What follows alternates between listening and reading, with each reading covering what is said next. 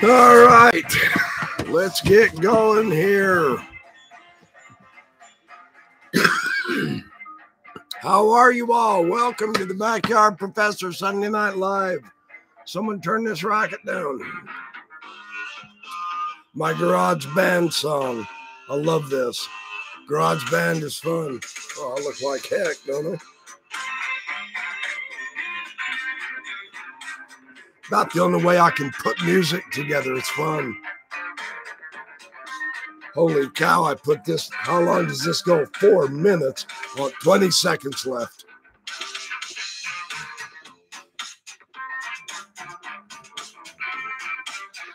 How are y'all? Hope you're doing good. We're going to have a good night tonight. Got some good stuff for you. Okay, it's about time. Yeah, shut up. I'm trying to talk. Can't you see that? Okay, welcome everybody. Good to see you all again. It's good of you to see me. Thanks for coming. That's all I've got for you tonight. I'm trying to clear up, I'm telling you. So who all is here? Oh, Lorena.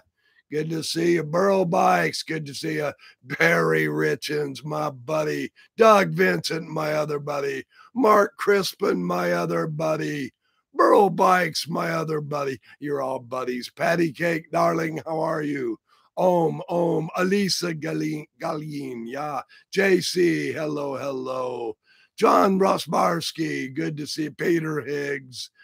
Tim Rathbone, Dan Vogel. Man, the whole group is here. Where's Radio Free Mormon? He's going to be losing out. I'm just saying, man. Thomas Cisneros from Wisconsin. Good to see you. Willie, good to see you, Willie.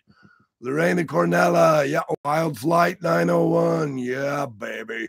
You're all here, okay. Yeah, baby. Boy, I think I can do that. Man, I'm sounding raspy, aren't I? Holy cow, here is to learning knowledge together, moving ever upward toward the light. Yes. We have gotten out of the darkness of deception, and we tread onward and upward, up the vertical ascent, as Wolfgang Smith so properly teaches us. Yeah, baby. Uh-oh. Hopefully it won't knock us off. All right, you guys, you ready for some fun? Mark Crispin, quit flirting with Patty Cake so much. Hey, T.O., good to see you. Hey, that philosophy, T.O. Hey, I'm talking to you. Pay attention. T.O., buddy. Uzdavinus, The Philosophy is a Rite of Rebirth. Have you read that one, T.O.? Oh, my goodness, what a great book. What a fantastic book. Thank you again for turning me on to Uzdavinus. So, okay, here we go. Yeah, rough voice. Boy, I'm telling you. I'm going to try like crazy to keep my whistle wet. Oh, I went and soaked my head a few minutes ago in cold shower, and that felt great. So, I have an announcement to make, which I will be discussing here forthwith, soon and shortly. Dan Peterson has responded to my video from yesterday. kind of interesting. He actually, I don't think he watched the video, but we've been talking about it, and there's been a lot of very interesting ideas put out there by my good friend Gaddy Anton and Drum Dude, and several different people have been looking up different sites discussing this theme of Book of Mormon archaeology. And my good friend Barry Richens is here. Shout out to you, Bear. Feel free to talk with these guys in chat also. But yeah, Barry's the one that kind of turned me on to trying to do some elaboration on the Book of Mormon archaeology. And what a great idea. This is a fantastic, interesting subject, because the irony here, the deep irony here, is that there is no such thing. Yeah, that's crazy, isn't it? Yeah, they wanted to, believe me, in Thomas Stewart Ferguson's day. Where's my book? Where's my book? Hold on, I've got to find my book. I've got to show you the book. You guys have already seen it. Oh, I'm showing you the back of my wet head. Sorry. Well, where is it? I had it right here. I swear to goodness I did. Anyway, it's the gold one. The gold one. Here it is. Here it is. Just look for the gold plates, cowboy. Yeah. Quest for the gold plates. Stan Larson. If you guys haven't got this yet, sincerely, you gotta get it. You gotta read it. Really, it's one of the better ones, where he talks about the Ferguson story. And I'm just saying, the church wanted to get an archaeology program so bad, and they commissioned certain people. Milton R. Hunter from the 70s, if I remember right, one of the general authorities, they had him involved with Thomas Stewart Ferguson and several of those guys. And man, I mean, it was just, yes, Tio. I'm catching on to that. All of Uzdovnus's texts are rad, and I am looking into every single one of them, and I will read them all. I will get all of his books. He is really spectacular, isn't he? What a fun subject. And I will be, Burrow Bikes. All right, you guys, stop fighting in the chat. And if you fight, you got to make up. We're all friends and family here. Hey, Bruce Daniel. Good to see you. I don't know. That's interesting. Yeah. All right. The Book of Mormon is now my focus for my videos. The first on anti-Masonic rhetoric. Excellent, Dan Vogel. I'll focus on the Book of Mormon with you. I was kind of late to the party with the Book of Abraham. You had already produced your excellent series of videos on the Book of Abraham about a year or two before I did. And then I kicked up 18 or 19. So I'll do the Book of Mormon with you. I would be honored to do the Book of Mormon with you. That'll be great. Let's discuss the Book of Mormon. You bet. Oh, that's interesting, Tim Rathbone. Your cousin was a non-member, and he was part of the archaeology department. That's cool. That's kind of fun. Oh, Teresa Pittman. Good to see you, dear. Newton Lemos. Yeah, that was fun, isn't it? And then Mosia, good to see you. Mosia, good to see you. Yeah, baby. Oh, I'm just saying. Oh, you guys, you're awesome, man. It's fun to entertain you and kind of share a little bit of information with you that I come to an understanding about. And it's a lot of fun. Yeah, what was the Dan Peterson response? I will be talking about that here just shortly. However, first, I've got to take care of something else. Because from my understanding, which is limited, when Mormons would very rarely point to non-Mormons to specific epigraphic or archaeological or linguistic materials as an evidence directly for a specific person in the Book of Mormon. And that happened a few years back. And I want to talk about that first, and then I will get on to my Dan Peterson response to my efforts to tell him that he is an apologist. He is a very good apologist, and if he understood the context of that, that would not please him. But he sucks at being a scholar, and if he understood that, he would do something about it. But apparently he doesn't comprehend that much either. So I will get to Dr. Peterson. He is, by the way, doing a fireside tonight up in Calgary to a combined 2 steaks. I'm sorry I couldn't meet it on Zoom. I didn't get a Zoom invite, but I would much rather spend my time with you guys, and then I'll look that up and do another one. He's doing something about how to navigate through a faith crisis. Yeah, my way is turn to the light and read good stuff and accept evidence, but that doesn't help you navigate through a faith crisis. That helps you accelerate your faith crisis so that you can get rid of the phony faith and start to come to true knowledge. That would be my approach to the faith crisis issue. Read the real stuff. Quit studying the Mormon leaders and their scholars, because they're not interested in truth. They're interested in faith promoting. So, Bruce Daniel, good to see you. I think I said that. Okay, Mosia. All right, Patty Cake, have some tapir tea while watching Dan. Yeah, there you go. There you go. Oh, don't tell me some of you guys are leaving me to go watch Dan Peterson. That'd suck. Anyway, if you do, good luck. May the force be with you. I guess you could always come back and watch my video. That's true. That way you wouldn't miss Daniel C. Peterson, apologist extraordinaire, paid apologist, I might add. I know he hates it when we say that. That's too bad. That's tough tape here, because he is a paid apologist. That's the truth. He worked at BYU. That means he was paid. Don't kid yourself. So, Bill Hamblin, unfortunately, rest his soul. He recently died, and I was very sorry to hear that. He died way too young. I was hoping to see some more contribution by him. I considered him my friend. We had breakfast together a few times and lunch, and got together and shared some information. We actually did a series of blog posts on the Zohar together. We were doing some Zohar studies a few years back when I first got my first 3 or 4 volumes of the Daniel Matt translation, the Pritzker edition of the Zohar. I was thrilled to death with that. Now I've got all 12 and I'm still thrilled to death with it.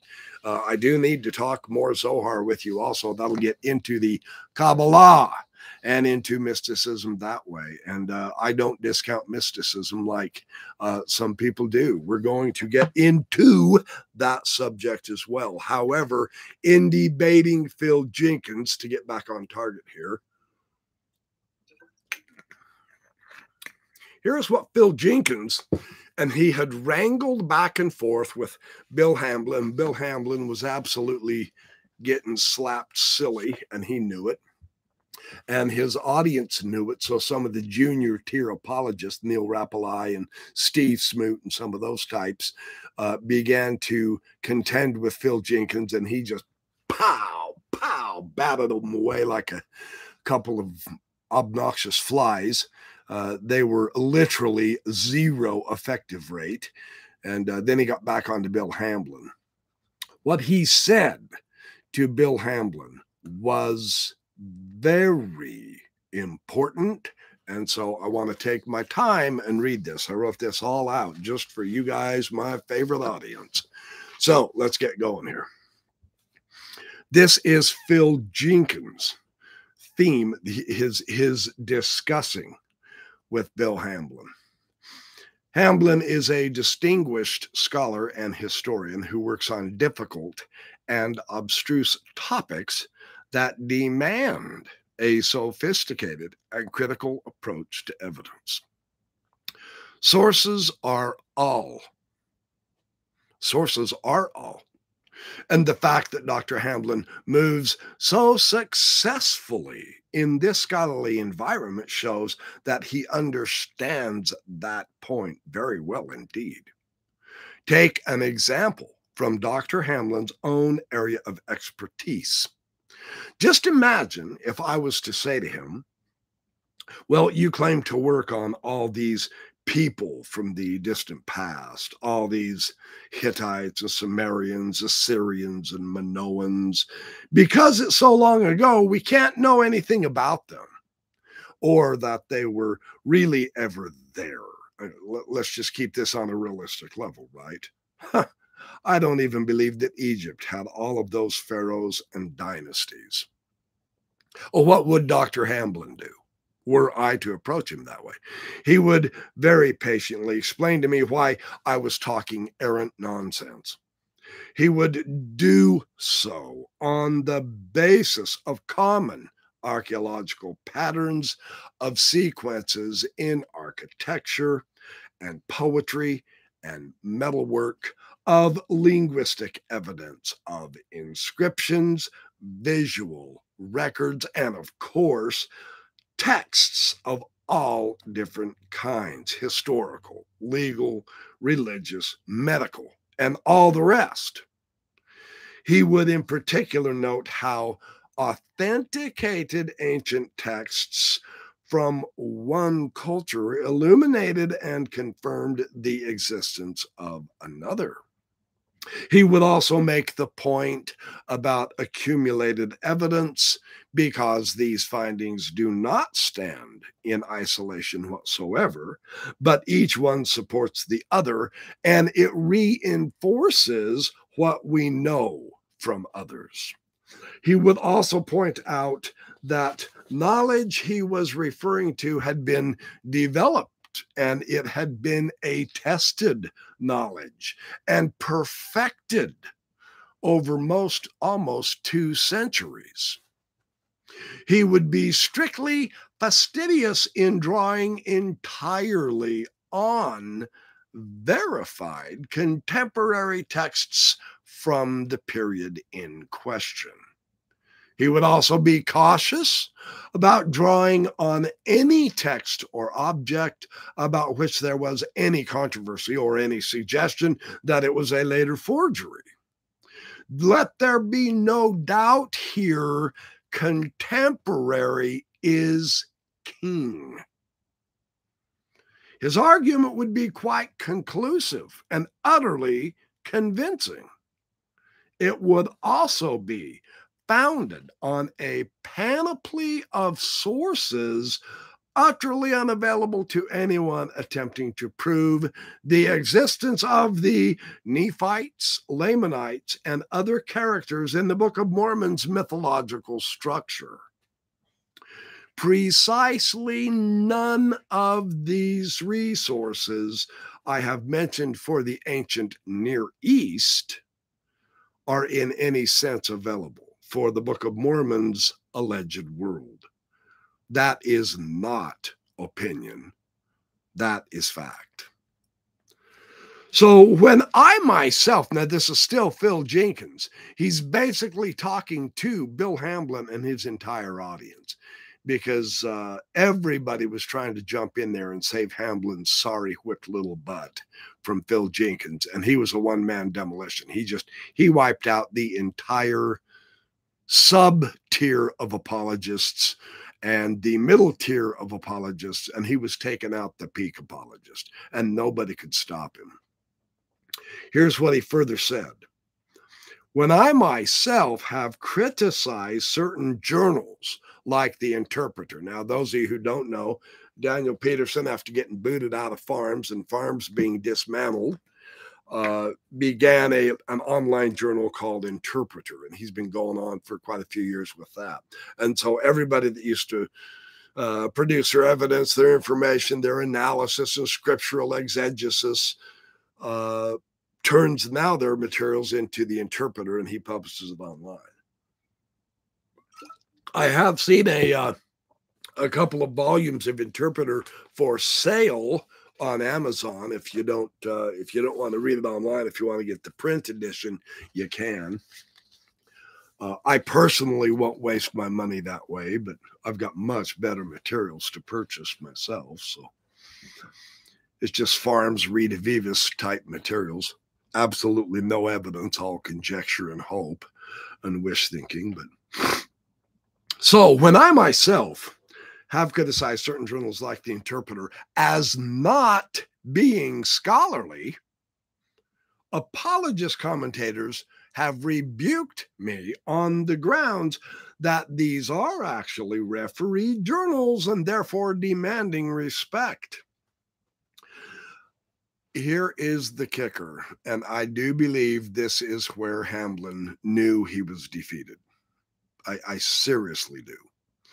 This had to have absolutely hurt. The reason I think it hurt is because of Hamblin's response about BYU's administration attitude toward him doing apologetic work after this debate.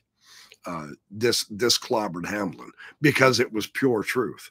Notice which side has the truth on its side. Jenkins. Hamblin couldn't defend what Jenkins saw and understood the evidence to show. And he hit it right on the head. This is devastating. But if BYU itself treats these outlets as unworthy and non-respectable, why should a non-Mormon writer such as myself act any differently? If ancient Book of Mormon studies are not cultivated at BYU, indeed, seemingly it is despised, well, where does it exist as an academic subject? And if not at BYU, then why should anyone else care about it? Wow, that's impeccable logic, isn't it? Truly, that cuts right to the core. For the sake of argument, let's say that the Ancient Book of Mormon Studies, the ABMS, is a respectable academic discipline. Dr. Hamblin claims that the Ancient Book of Mormon Studies, one, there are dozens, if not hundreds, of qualified scholars publishing at ABMS, Ancient Book of Mormon Studies. Number two, the bibliography in the field amounts to hundreds and perhaps thousands of items. Now, this is Bill Hamblin telling Phil Jenkins, this is what's happening in this study of Ancient Book of Mormon. Three, several professional journals are dedicated to ABMS. Four, several conferences are held each year at ABMS. Five, numerous books on the topic are published each year. Here is Phil Jenkins' retort. Pay attention to how he decimates all of BYU here. I don't mean just Bill Hamblin, and I don't mean just Dr. Peterson and his small, insignificant role at farms or the small, insignificant dent farms ever made in establishing divine authenticity of the Book of Mormon. Watch Phil Jenkins eliminate Mormon scholarship across the board right here. In that case, it would be very simple for him or any one of these qualified scholars to respond to a straightforward question.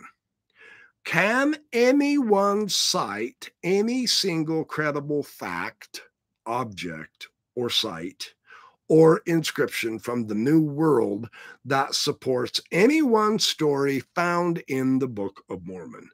One sherd of pottery, one tool of bronze or iron, one carved stone, one piece of genetic data, and by credible, I mean drawn from a reputable scholarly study, an academic book, or refereed journal, not some cranky piece of pseudoscience. The millions of Book of Mormon peoples would most certainly, definitely have left a massive and unmissable archaeological trace. Jenkins asked that question at least a dozen times during the course of this magnificent debate, and it was never confirmed. He was not given any one single piece. Not one. None of the church leaders came forward to help Bill Hamblin. Bill Hamblin absolutely failed. Daniel Peterson tucked his tail between his legs and stayed out of the fight altogether. Lou Midgley was nowhere to be found. None of the other farms people even bothered to help Bill Hamblin. Bill Hamblin was on his own, and he got decimated. But then Jenkins decimated the rest of intellectual scholarly Mormonism across the board. One man. By asking the only question that has any type of valid meaning to anyone else who's not Mormon. And to this day, 6-7 years down the road, it has still not been done. No one has stepped forward yet. But Hamblin did rise to the occasion. This is what convinced me I am right in not being an apologist anymore.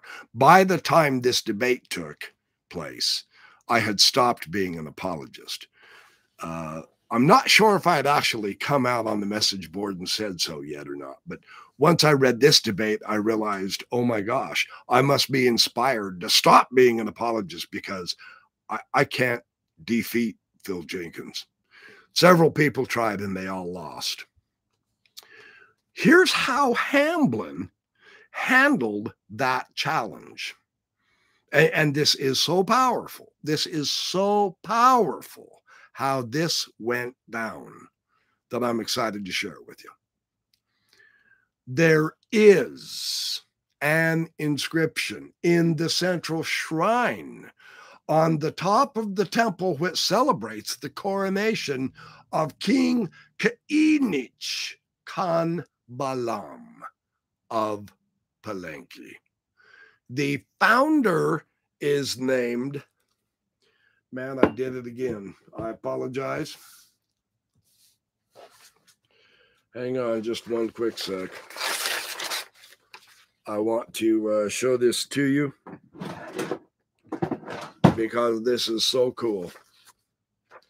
The founder of the royal family of Palenque,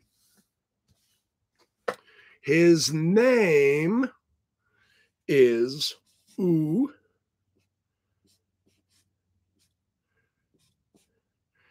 Kix Khan. I hope I've spelled that right. That's the name that Bill Hamblin gave to Philip Jenkins. And he said, read it and weep, cowboy, because here's the issue.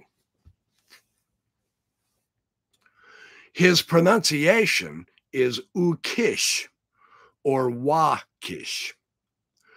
4 things about this Ukish Khan in this inscription. 1, the chronology. He was from the 10th century BC. 2, his name, Ukish Khan. Ukixkan is how I spell it with CH, but it's also KAN. Either way. His title is king. That's the 3rd element. The 4th element is his function. Legendary founder of the Palenque royal family. Now, Hamblin brings out the big gun. He says, this is the historic inscription discovered in an archaeological context in Palenque at the temple. This figure can now be compared with King Achish,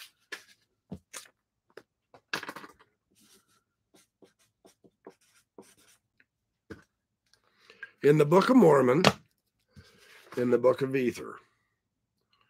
There's the evidence right there.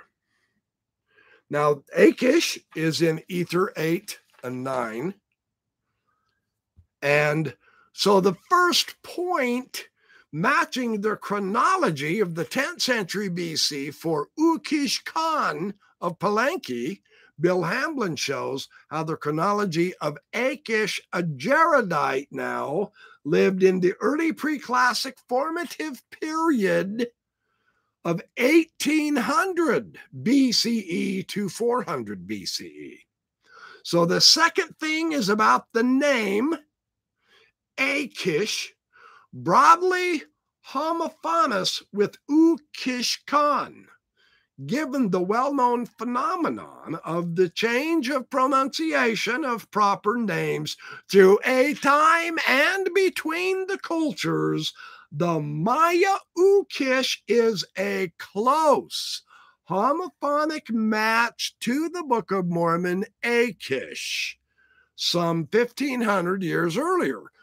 Ukish Khan, Achish. They sound the same. There's a homophonic relationship. The third item about Achish in the Book of Mormon, paralleling to Ukish Khan of Palenque in Mesoamerica, is the title.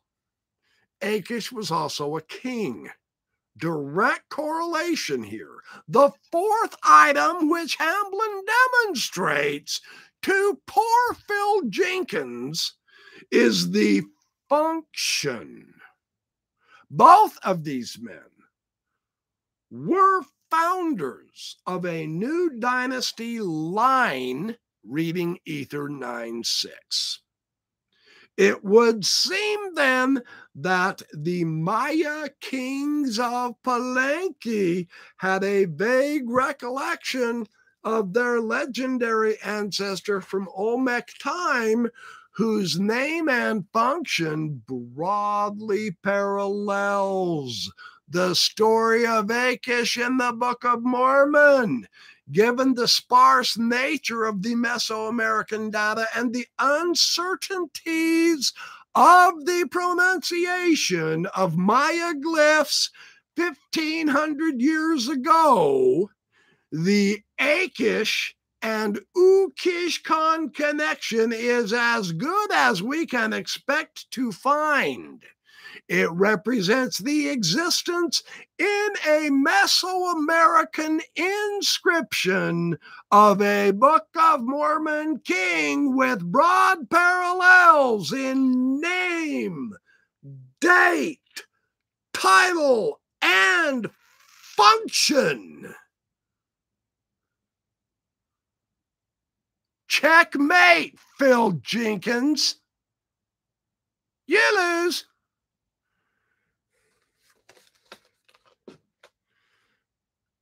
Now I'll give you Phil Jenkins' response.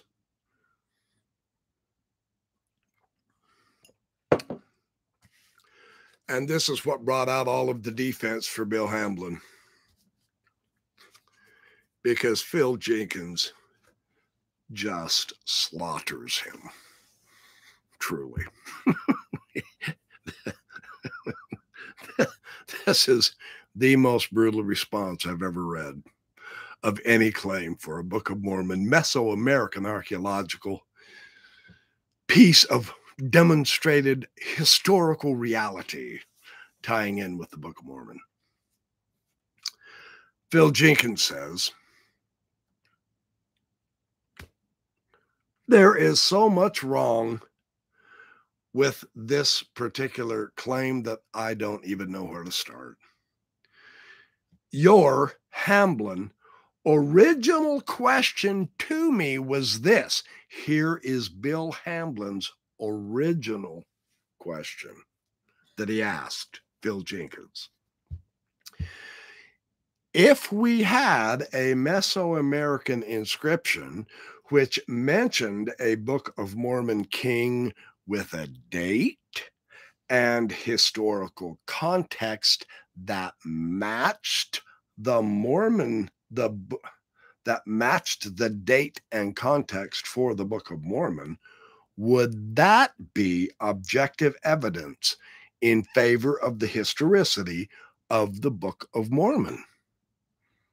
And Phil Jenkins told him, I agreed that yes, if it fit those specifications and was truly convincing, that would definitely qualify as objective evidence, of course.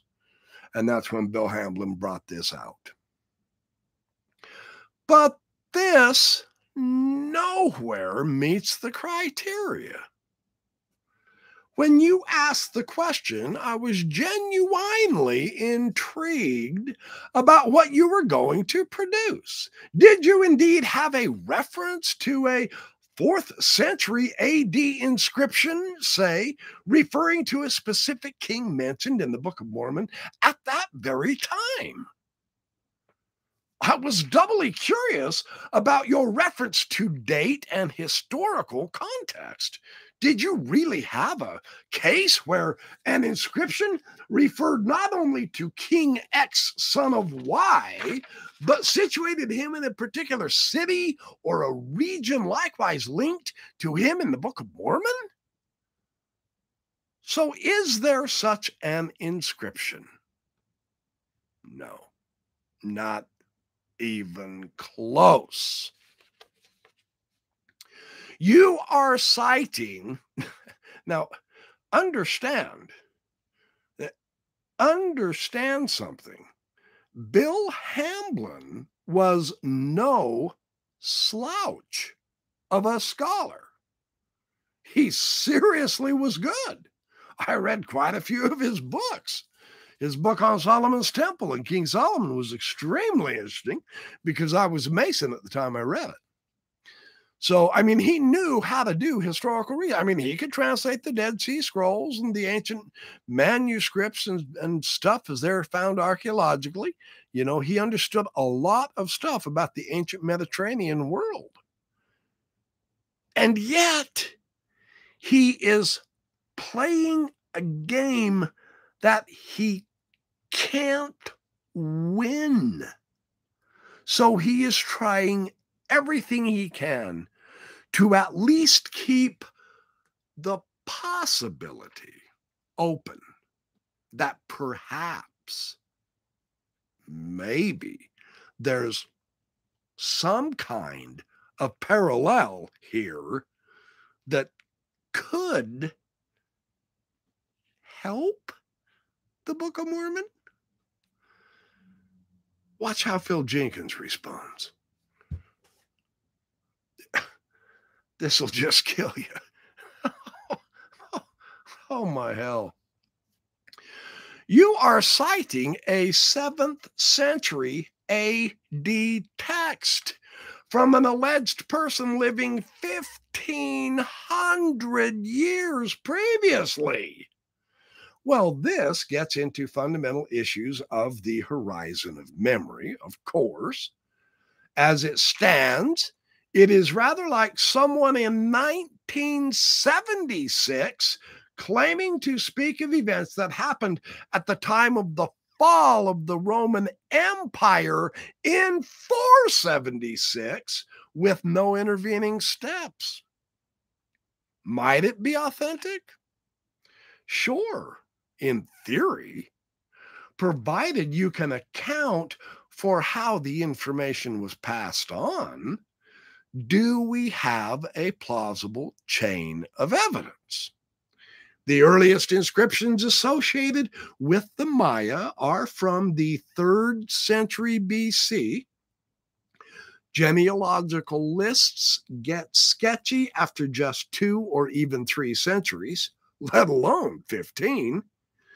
Look at the regnal lists we find in Anglo-Saxon England from this time. They are great on the man's parents, plausible on his grandparents, and then they start padding the descent line with the mythological figures borrowed variously from the Bible and from Germanic mythology, including gods and demons, and names added entirely for euphony. You can never trust royal or aristocratic genealogies from this era back into the far past, or indeed more than a century or two. If you can find a Maya scholar who suggests you can in that context, then bring that rash soul on. Ouch. He's not done yet. But if you could trust the genealogies, what do you have here? You say it's a close homophonic match. In other words, we could say it sounds a bit like the other word, right? If you take all the miscellaneous names in Maya inscriptions and all of the characters in the Book of Mormon, it would be astounding if there were not multiple sound-alike matches. And especially when you off the wiggle room by the changes of pronunciation over a mere 1,500 years. Ooh. Oh, his sarcasm here is spectacular. Now he's mocking Hamblin. Rightly so, because of the pretext and context that Hamblin thinks he's going to overawe this particular scholar. Now, of course, in a Sunday night fireside like Dan Peterson's doing tonight, he would overawe his audience with that parallel. But real peer review scholarship like Phil Jenkins, not even a chance. Prayers to Elohim isn't going to help Bill Hamblin here. As both lists are concerned with the same general class of society, that is, kings, aristocracies, and high priests, right? Then, of course, the alleged sound-alike person is going to be fulfilling one of those elite offices. Nor does this sound-alike come equipped with any corroborative additional details, such as the king of city X or the one who won the great battle Y, nor is there Achish, son of Kimnor, which would be very suggestive of Achish and his friend Lord Omer. In other words, there is precisely none of the Book of Mormon context that you implied in your question to me about what constitutes objective evidence. So you think a sound-alike from a genealogy claiming to be reliable over 1,500 years is as good as we can expect to find? Absolutely not. Jenkins will not put up with any of this stupid apologetic bullshit, pap and pablum, fluff, pandering, silliness. You claim evidence, then you damn well better produce it. And it damn well better be good, because you will be peer-reviewed. Anything vaguely contemporary and more plausible in terms of supplying some specific information would be vastly better, says Phil Jenkins. absolutely wiped him out. And rightly so. So to date, and I mean, I might be behind the times. I can't keep up with absolutely everything, but I do have a lot of friends who kind of help keep me in the loop on some kind of certain developments and stuff, so on and so forth. There are a network of us behind the scenes who do a lot of research in boatloads of different areas of science, philosophy, religion, history, archaeology, etc., the Bible, the Book of Mormon, the Doctrine and Covenants, Pearl of Great Price, the Book of Abraham, the Book of Moses, and all that. And so far as I can tell, not one item yet from Mesoamerica has been presented, put forward as objective evidence, which has had the legitimate, acceptable scholarly critique and points which would validate it as objective evidence. For the Book of Mormon, there has been nothing on the horizon ever since Joseph Smith gave us that book. John Lloyd Stevens' materials produced fundamentally nothing for the direct Book of Mormon, Nephite and Lamanite cultures. Those remain invisible.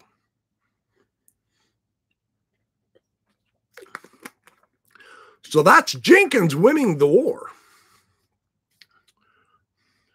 Now, don't tell the apologists that. You'd hate to see grown men cry, right? They won't believe you anyway.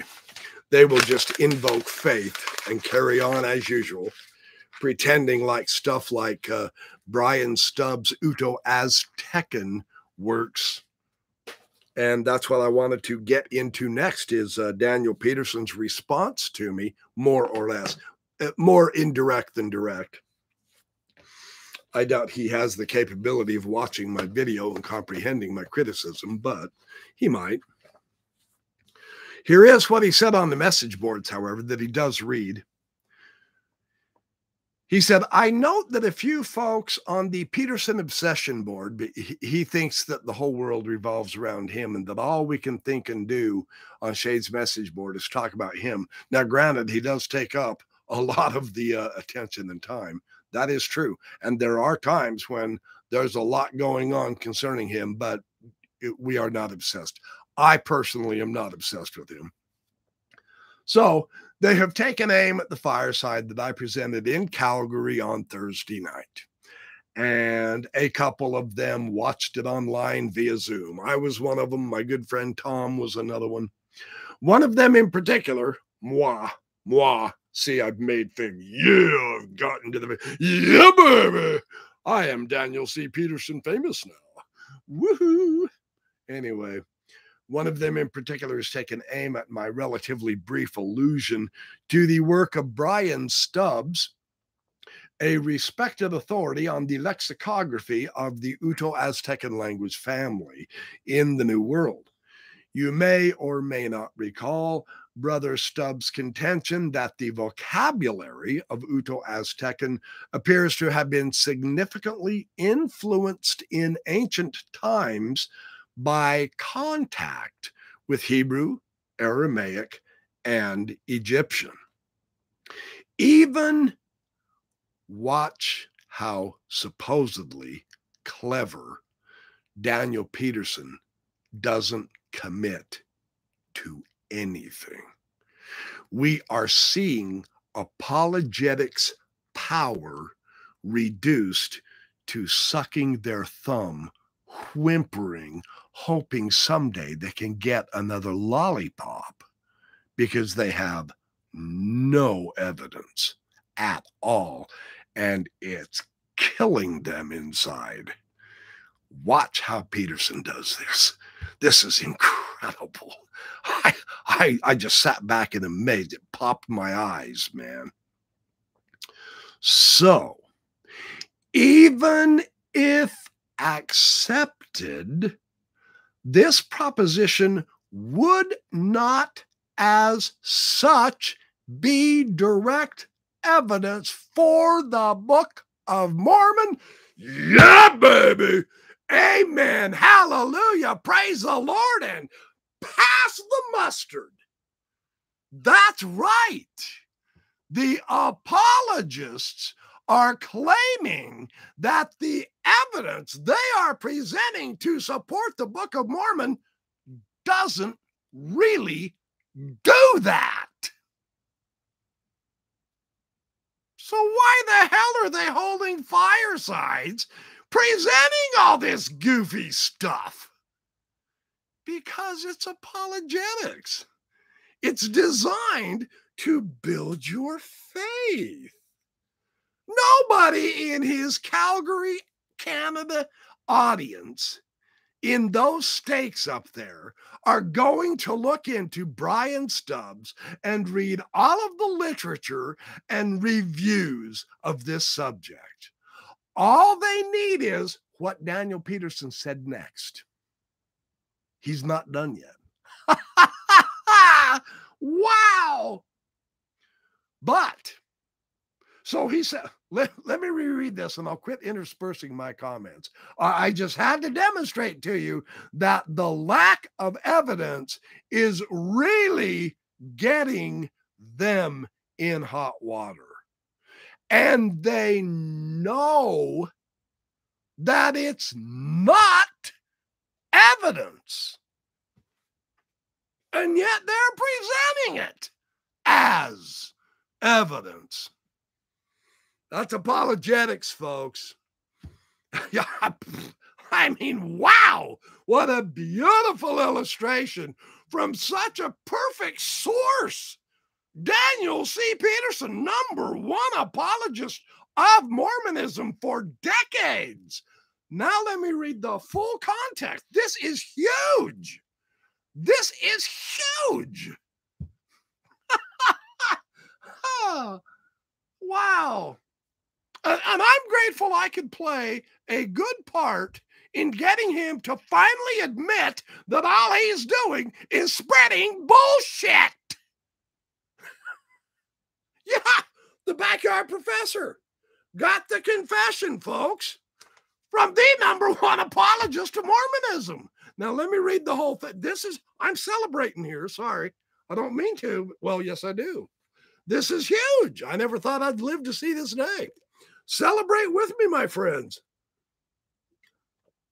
Apologetics has confessed its evidences are not real.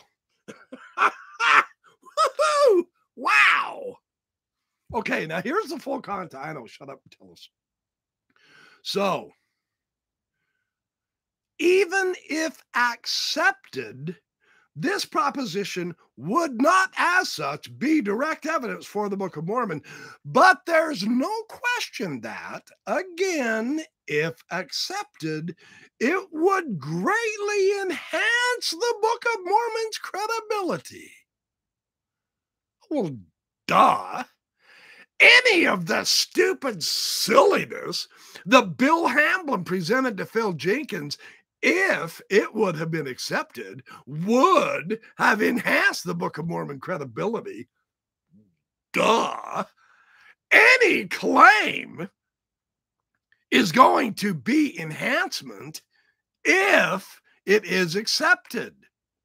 The catch is none of it is. So that logically, we can say the Book of Mormon has never been enhanced by any evidence because there's none that's agreed upon. Wow! That's Daniel C. Peterson. That's what apologetics have been reduced to. That's amazing. Yeah. And you wonder why I quit being an apologist. I sure the hell don't. Now, interestingly enough, I went and found a review of Brian Stubbs' Uto Aztecan.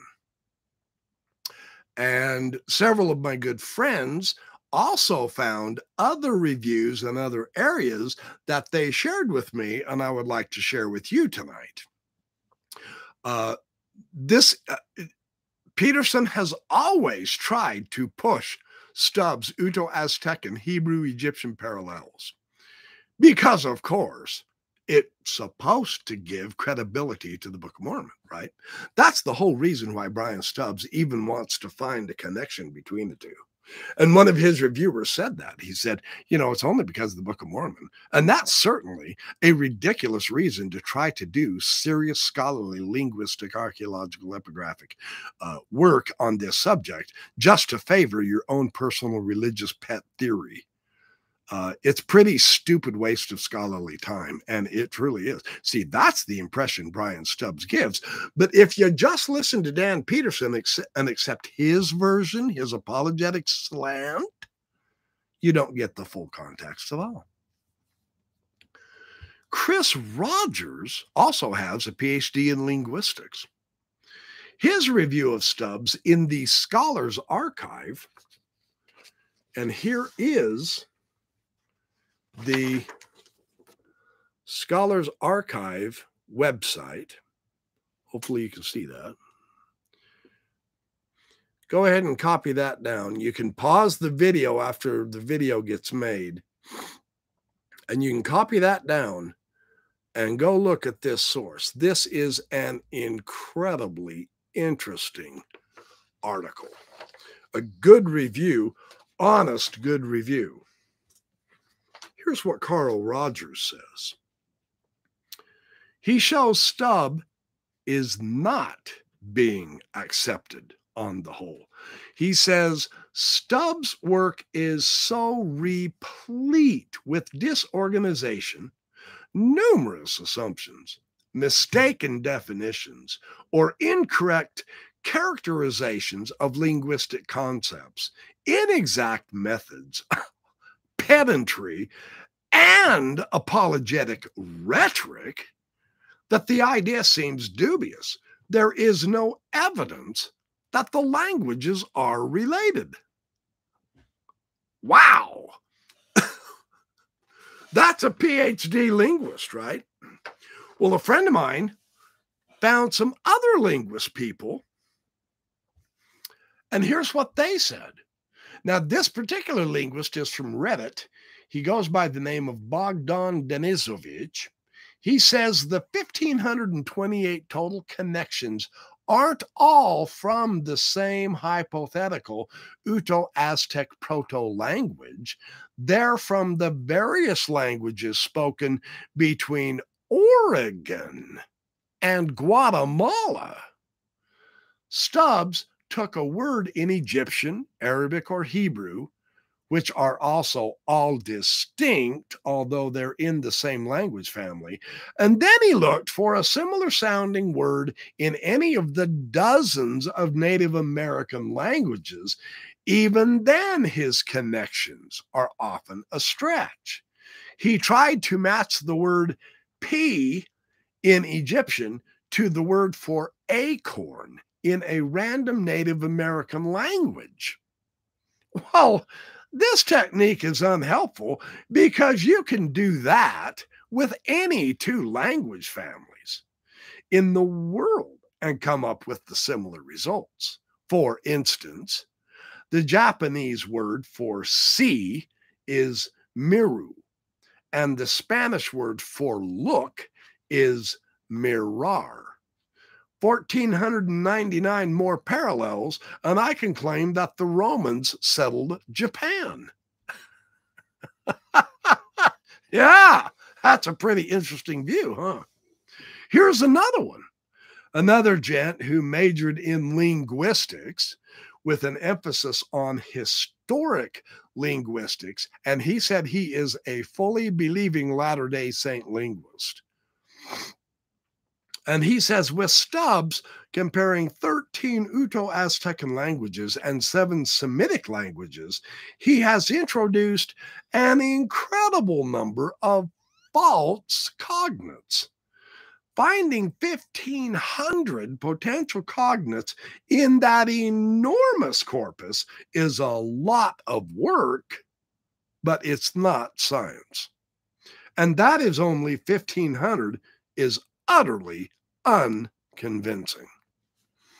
So there's a few critiques, and I haven't found them all yet. So again, true to form, rather than giving us a realistic impression and overall view, he's making it sound like Brian Stubbs is onto something serious and he is being persuasive in the scholarly world, and he's showing how there is a, as he put it in his fireside on Thursday night, there is a linguistic DNA that shows that the languages came from the Middle East, and that is pure, unadulterated fantasy. That is not what Brian Stubbs has established in the scholarly world. Nobody accepts that, unless you're a Mormon named Brian Stubbs or Daniel C. Peterson, right? Yeah, it's pretty amazing. So anyway, very, very fascinating to see, to compare. See, again, and again, I will say it this way. It is unfortunate that the apologetics has put us in a position to where I can't trust them. You know, Bill Hamblin asks the question, well, if I give you a legitimate inscription from Mesoamerica and it parallels the historic context in the Book of Mormon, including the direct name of the person, is that objective evidence? Well, yeah, based on that criteria. And then he pulls some kind of a sophomore amateur magic trick and does something absolutely none of which he said he had. None of it was historically contextual, accurate, or correct. It was 1,500 years off. And then it was a homophonous list. It wasn't a specific king in the Book of Mormon that was identified in a Mesoamerican text at all. Bill Hamblin was just working with the slimmest of possible parallels, with the bare minimum of credibility. And of course, in a real peer review fashion, Phil Jenkins smacked him down. He said, no, sir, that will not do. If you are going to do scholarship, then you do scholarship. Is it any wonder the Mormon apologists can't get their stupid, phony crap published in legitimate peer-reviewed journals? They have to invent their own inbred scholarship where all they do is quote each other, imagining that they're building faith. You know, that's what the Interpreter is, and more or less BYU Studies has become that, and so on and so forth. There's just nothing on the horizon for an established reality within history. Now, understand something. It is the literalistic mindset of the Mormon church leaders that has helped generate this friction between scholarship and apologetics, because the basis of the scripture, they are insisting their own scholars go with the literal history. And so being employed by the church at BYU, you are employed by the church. I don't care how much rhetorical fluff you throw out there saying, oh, I don't make a dime doing apologetic work. You're not fooling us at all. If you are employed at BYU, you are only allowed to come to certain conclusions and to utilize the historical materials in a way which directly leads you to those pre-arrived at conclusions, or you will be booted out and lose your employment. We know how the game works that way. maybe they can lie to their own audience and give some sort of a phony display of objectivity. But the rest of us, we get it. Especially we former apologists who used to do that type of methodological silliness on historical verification of Mormon scriptures. That bull roar don't work. Period. It's fake. There is no objective historical materials demonstrating that there is an actual reality to the Book of Mormon, Nephites, Lamanites, Jaredites, or Mulekites. Nothing has been found. Not yet. It's been 200 years. Bayes' theorem says we are fully justified in our contemporary setting as of today to come to a conclusion based on the evidence. The evidence in this case is zero. So we are justified from a Bayesian epistemological point of view in saying, I don't believe it's real. Now, that doesn't mean we're wicked, heinous, or losing the Holy Spirit because our poor little minds are being darkened.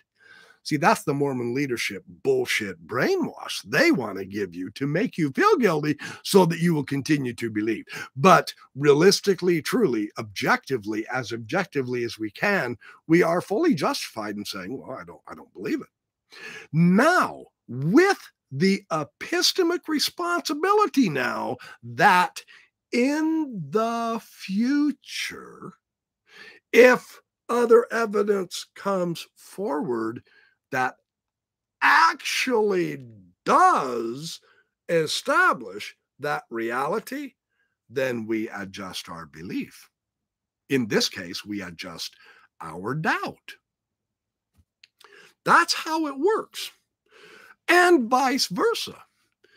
Peterson lamely and blatantly incorrectly continues to use the name Alma and Nahum and stuff like that as a basis of demonstrating divine, actual, ancient authenticity of the Book of Mormon. And when we find out that the upgraded material gets rid of that apologetic, then we should stop presenting the old apologetic and update to the newest, best referenced information. That means the apologists are going to have to realize that the name Alma is no longer viable as a piece of evidence, and they should quit using it.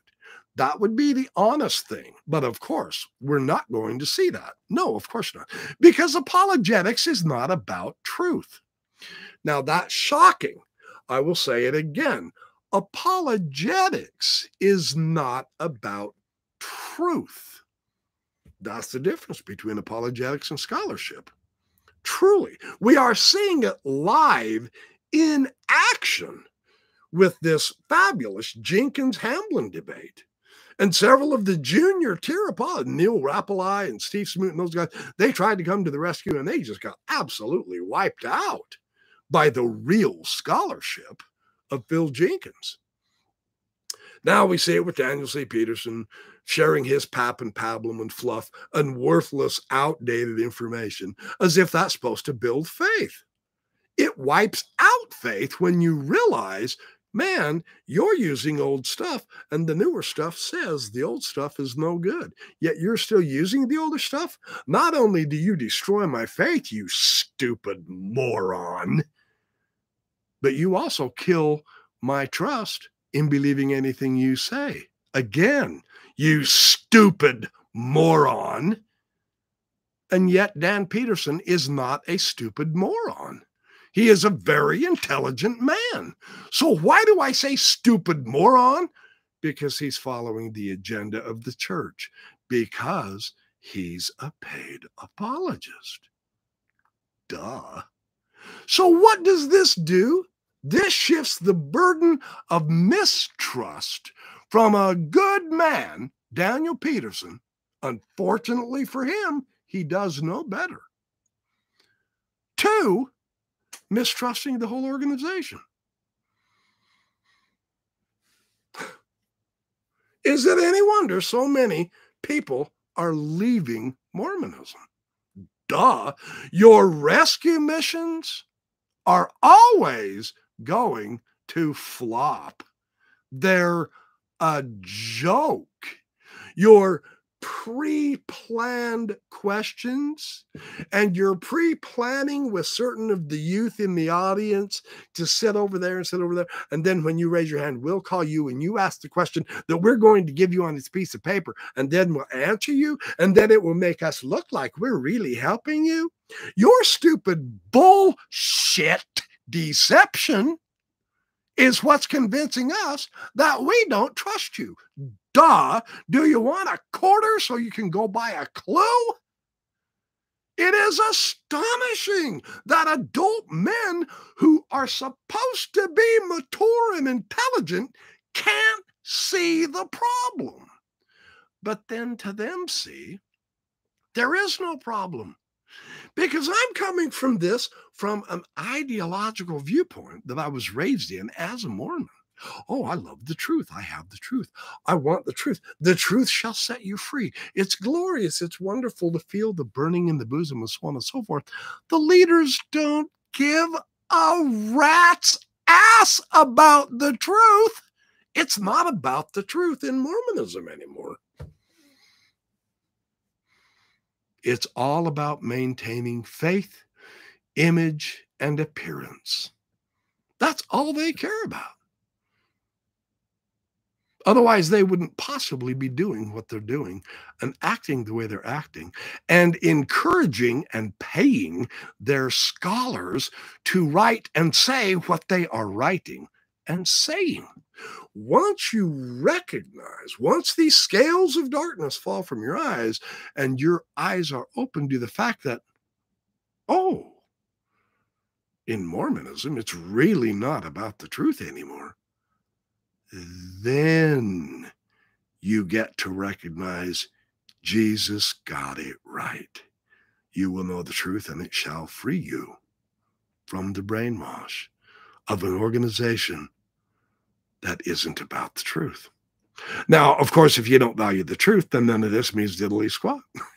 You just wasted an hour of your life listening to me. If you do care about the truth, then the nice thing is, as we produce, as we continue to research and study this stuff out, we are beginning to learn where the truth is not to be found. And that is part of the quest. That is part of the hero journey. You must go down some false trails in order to find the true trail. So be always happy and enjoy the journey, because it's not about the destination. Come on, all of the great mythologies say this, you guys. Absolutely every one of them, man. It's not about the destination. It's about the journey. Yeah. And what a terrific journey, man. A journey of the mind. We're all on the hero quest, you know. Come on, whether you like him or not, doesn't matter. Joseph Campbell got that one right. Mircea Eliade got it right. Just no joke. Alan Watts got it right. Algis Uzdavenis got it right. Wolfgang Smith got it right. And now we are able to follow along the other great heroes' journeys, not by way of mimicking them or just slavishly, brainlessly following along with them. No, we're learning how to blaze our own trail, to succeed in acquiring the tools for our own journeys. Well, maybe this particular hero had to use a bow and arrow. I'm using a metaphor here. Understand, don't concretize this metaphor on me. If my particular real big hero used a bow and arrow to accomplish his journey, that does not mean I use a bow and arrow, or else I will fail. I mean, my weapon may be a stick, broke off a tree branch. You don't know. Or it could be a sword. That's a little bit more majestic and romantic and exciting and masculine. Or it could be an Uzi or a grenade launcher. You know, everyone has their own individual characteristics that we take on our hero journeys, and it's okay. We are not required to conform to everyone else. Now, in many organized religions, unfortunately, they've lost that understanding of the critical importance of the individuality. And so they go with pure group conformity. And they will do everything they can to praise you lavishly when you're obedient. God is so happy and joyful and thrilled with you. And now the priesthood can flow through your hands as you lay your hands on people and bless their lives with greatness. And you proceed forward on the covenant path. And if you fall away from that conformity, then they will heap guilt upon you. Your mind is darkened. The Holy Spirit, its sensitivity is damaged and it's withdrawn. And you are going to fall under the influence of Satan. And, oh, you're going to be lost. And you won't have your family forever anymore. Where will you go? What will you do? So they'll use every psychological bullshit, silly thing to keep you in their conformity. Because, come on, that's their job. That's what they're in the business for. That's how they make their money. So come on. There's no point in getting upset about it. But once you recognize it, and then you realize, well, you know, I would like to have my own hero journey, then you're good to go. You don't have to please anybody else. It's all about you and your heart and your mind. Yeah, see, now I'm preaching, right?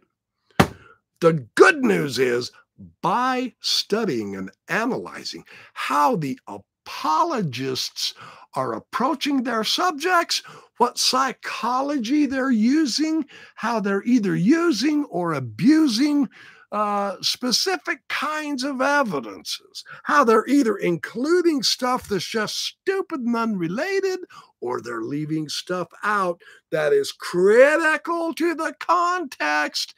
It doesn't matter.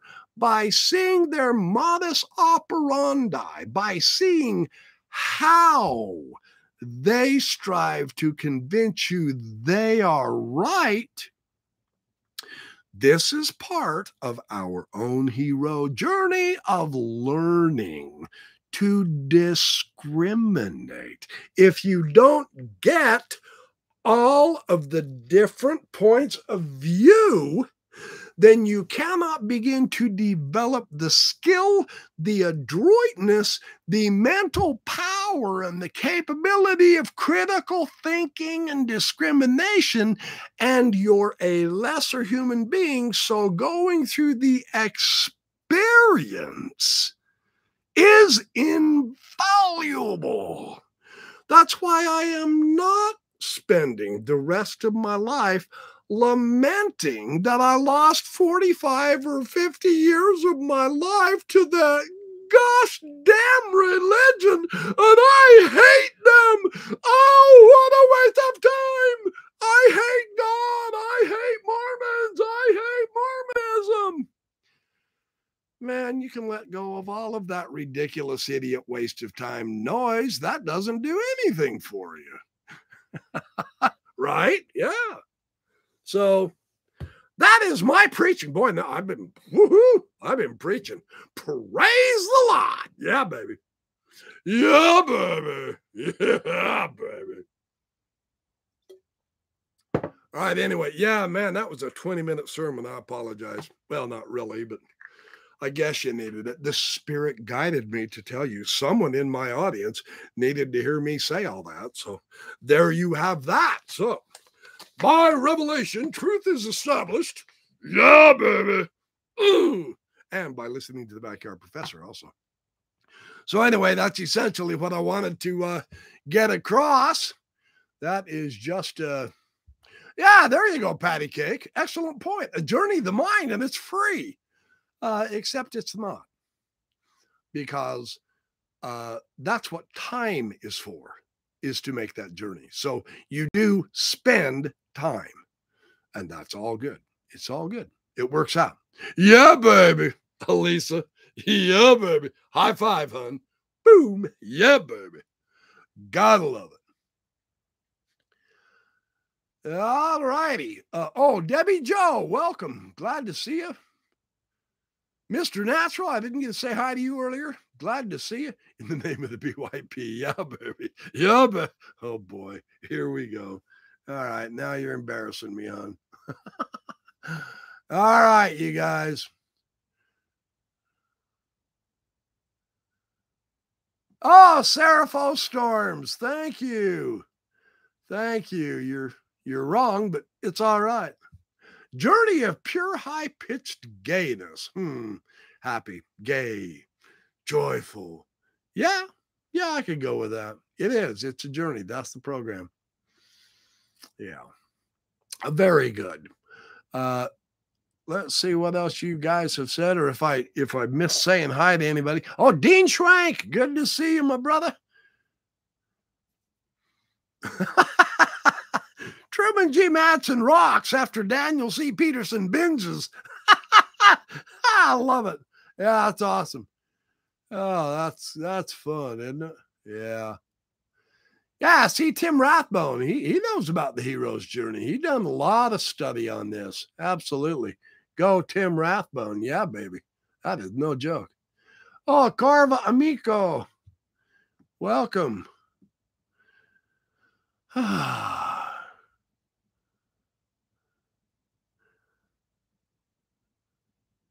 And yeah, there you go. All right. The point of the journey is not to arrive. Richard Petchak. Good to see you, Richard. Thanks for showing up. Teresa Pittman. Well, I will. Absolutely. Just keep leading us along the path, BYP. Actually, you already know the path. You don't need me. I'm just a motor mouth on the side, giving you hints and ideas. But when you look inside, you realize you've got everything you need right inside. I know that's wild. It's all, it's almost like a crazy contradiction, but yeah, technically speaking, you really don't need me for anything. But if I say that, then I don't want you to quit coming. Come and at least help me make you laugh. But yeah, as far as your intellectual and spiritual journey and all that, it all's inside you already. That's what the gurus will tell you. So I'm going to repeat them. I'm not a guru, but I will repeat what they say because I do trust them because their teachings have brought enlightenment to my mind. And that actually makes a difference. Truly. So, I mean, it's really cool that way. So anyway, fun stuff. Yeah.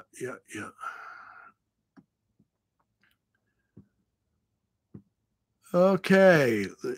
Yeah. It looks like everybody here has had a lot of fun. Oh, Mahanrai Smith, is he here? Hello, Mahanrai. As Serapho Storms, I think you've got a good point, and I will reiterate it because this is being recorded and people may not see the chat, but I do. But yeah, I've said it before and I'll say it again. You could make apologetics for the spherical earth. Apologetics is not the problem. I agree. The problem is They're paid to do faith promoting instead of actual scholarship. And they do not look at the evidence as accurately as they know how to do. See, the way they act now, had they tried to do that back in graduate school, trying to get a PhD, they would not have received their PhD. And every one of these apologists already know that. Yeah. So I agree. Apologetics is not the problem, but neither is it the solution. Yeah. Good point. Excellent. Thank you for bringing that up. I will happily acknowledge that. Oh, Adam Scott, welcome. Glad to see you, Mr. Natural. Yeah, Mahanrai Smith. Oh, Mahanrai, you're so brainwashed. Bless your heart. BYP is doing the same thing. Anti-Mormon apologetics. It's not about truth. Yeah, the hell it's not, dude. I'll challenge you to a debate on this then. For me, it is about the truth. And I know where it's not. And I'm presenting actual more evidence than I ever did as an apologist, because I was being led down to getting to a certain answer, or I was going to get in trouble with the bishop, the stake president, the brethren, etc. And I'm not anti-Mormon. I know this sounds like a corny thing to say, but I genuinely am pro-truth. And I tell the truth much better now as a non-apologist than I ever did as an apologist. So your rhetoric is an F. You fail, my friend. Mahanrai Smith, you are wrong. I do care about the truth, but I will present it in a proper, scholarly, and Bayesian full context. That's something Daniel Peterson won't do. That's something none of the other apologists have ever done. Steve Smoot certainly hasn't. Neil Rapalai hasn't. Lou Midgley, he can't. I don't think he's even capable of seeing the whole picture. So that's my response to you. Nope, I am not doing the same thing. I absolutely disagree with you. Just to let you know. But I appreciate you showing up. That is true.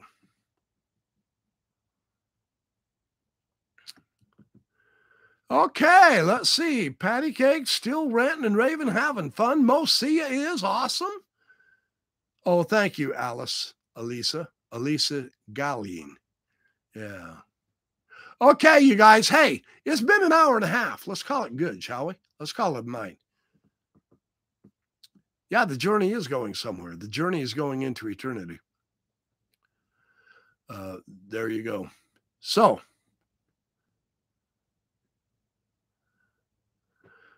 okay. Yeah, I agree, JC. There was a false equivalent between actual scholarship and apologetics. They are very different approaches. Absolutely. Truly, truly.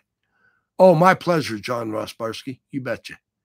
Good to join all of you this evening, Mo Sia says. Yes, me too. Doug Vincent. Oh, Doug Vincent. You are so kind. Dude, you rock. I'm not kidding.